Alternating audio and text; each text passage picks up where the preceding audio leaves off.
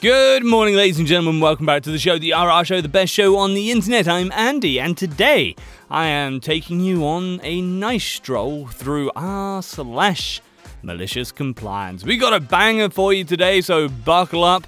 It's posted by user Breakup2013. Update. Short me $70,000 in violation of our written agreement? Ha! It'll cost you $1.8 million. Tonight, only on Disney+. My name is Taylor. Welcome to the Eras Tour. Experience Taylor Swift's record-breaking Eras Tour. Does anyone here know the lyrics? Prove it! Taylor Swift, the Eras Tour, Taylor's version, with 4 additional acoustic songs. Streaming tonight, only on Disney+.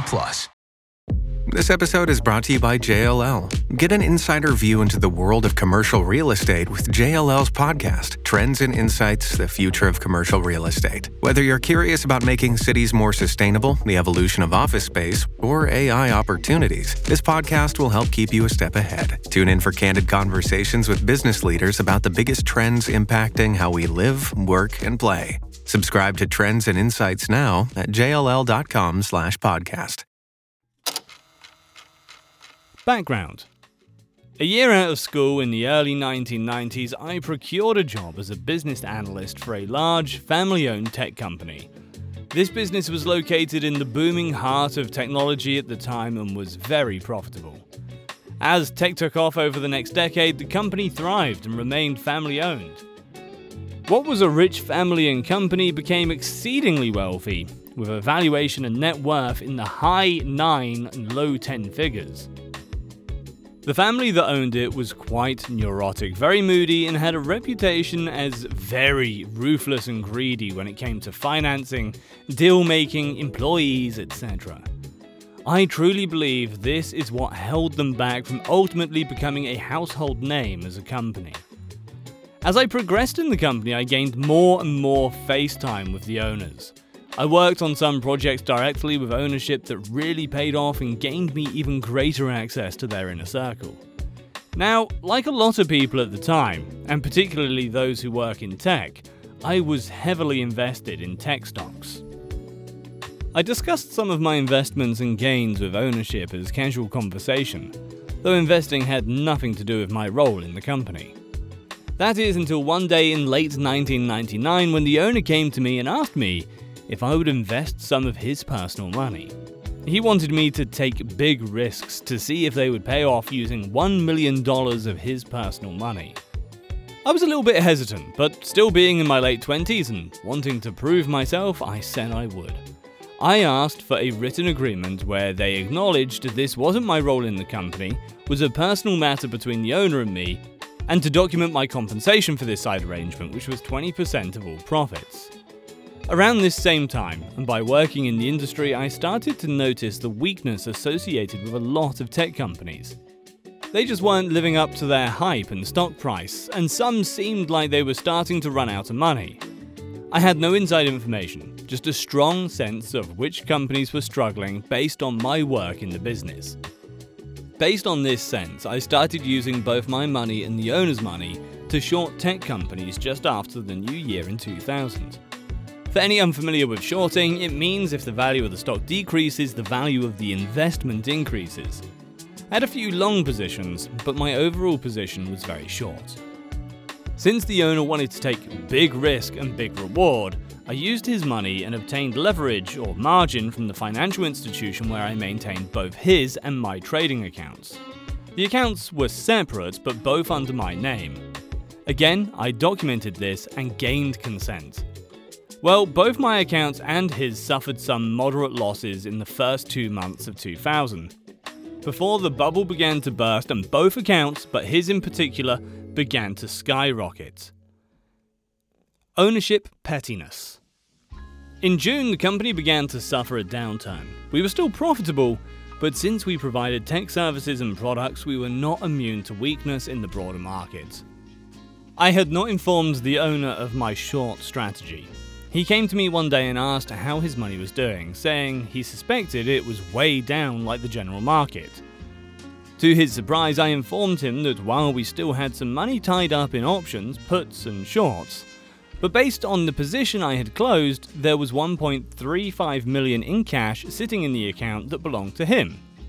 Again, I still had a bunch of open positions, which if memory serves were worth about $1 million on that date, but the positions I had closed had yielded $1.35 million in cash, which was just sitting in his account, which was in my name.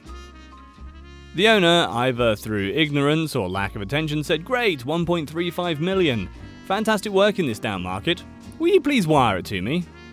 I responded that I would, but would be taking my 20% of the $350,000 profit, or $70,000, before wiring him the remaining $280,000. I also reminded him I still had open positions that had yet to pay off or close, but I didn't state the amount. He once again appeared not to understand or comprehend the open position statement, but instead totally focused on and became incensed about my rightful claim to $70,000. He went on and on about how times were rough, I should be grateful for a job, particularly at my young age, and the entire $350,000 was necessary for him and the company. I knew this wasn't true based on my position within the company. Worse, this was my first time personally experiencing the greedy and corrupt nature that served as the basis for ownership's reputation. The revenge. Now comes the revenge. Since after 2 separate conversations the owner didn't seem to grasp that the open positions would yield at least some income and thus additional profit, I decided not to mention it again. I sent him back the entire $1.35 million and continued to manage the open positions to the best of my ability. And here's the kicker. The owner never brought it up again. He seemed to think the $1.35 million payment was the entire value of the account and never understood or remembered that the open positions still existed. He never asked for records, tax documents, or any type of audit or financials. Given the fact that he was dishonest with me, I just didn't feel the need to disabuse him of that notion. Ultimately, after a bit more net gain, I covered all of the shorts and exercised all of the options, puts in this case, for an additional $1.8 million. I worked for the company for 3 more years, and the owner never asked about it during my tenure, after I gave notice, or since. I know this is a bit crass and even shady as fuck, but given his dishonesty with me over the $70,000, I felt justified in keeping the additional $1.8 million. I paid taxes on the gain, long-term cap gain, and went on my way with a fantastic nest egg. Nobody has asked about it since, and I have only told the story to a few people, and even then, only after the statute of limitations has passed. The final ironic cherry on top of this sundae is that during my remaining 3 years, I gained greater influence with ownership in positions within the company because they considered me loyal for giving the $1.35 million back and not making too much of a stink about the $70,000 profit. Little did they know, I got the better of them. The company eventually folded due to family disputes, but my understanding is that ownership walked away with a very good financial position. They likely could have been a much better and greater company had they not practiced the same dishonesty that they showed me with their vendors, clients, and employees. Thanks for reading, hope you enjoyed. With Lucky Land Slots, you can get lucky just about anywhere. Dearly beloved, we are gathered here today to... Has anyone seen the bride and groom? Sorry, we're here. We were getting lucky in the limo and we lost track of time. No, Lucky Land Casino, with cash prizes that add up quicker than a guest registry. In that case, I pronounce you lucky. Play for free at LuckyLandSlots.com. Daily bonuses are waiting. No purchase necessary. Void where prohibited by law. 18+. Terms and conditions apply. See website for details. True terrors of horror, bizarre happenings, unexplainable events. On our podcast, Disturbed, terror takes center stage. Each episode is a journey into the darkest corners of human existence, delving into bone-chilling tales of kidnappings, serial killers, maniacs, and the very essence of your worst nightmares coming to life on this weekly true horror show. Disturbed is not for the faint of heart. It's an exploration of real, unadulterated horror sourced from everyday people. Each episode is a descent into the macabre, where we narrate stories that will leave you on the edge of your seat and crawling in your skin. We navigate the disturbing narratives that lurk in the shadows, offering a raw and unfiltered listen into the most terrifying aspects of the human experience. Enter at your own risk and let the unsettling tales unfold in the haunting realm of Disturbed. And remember, listeners, stay safe out there.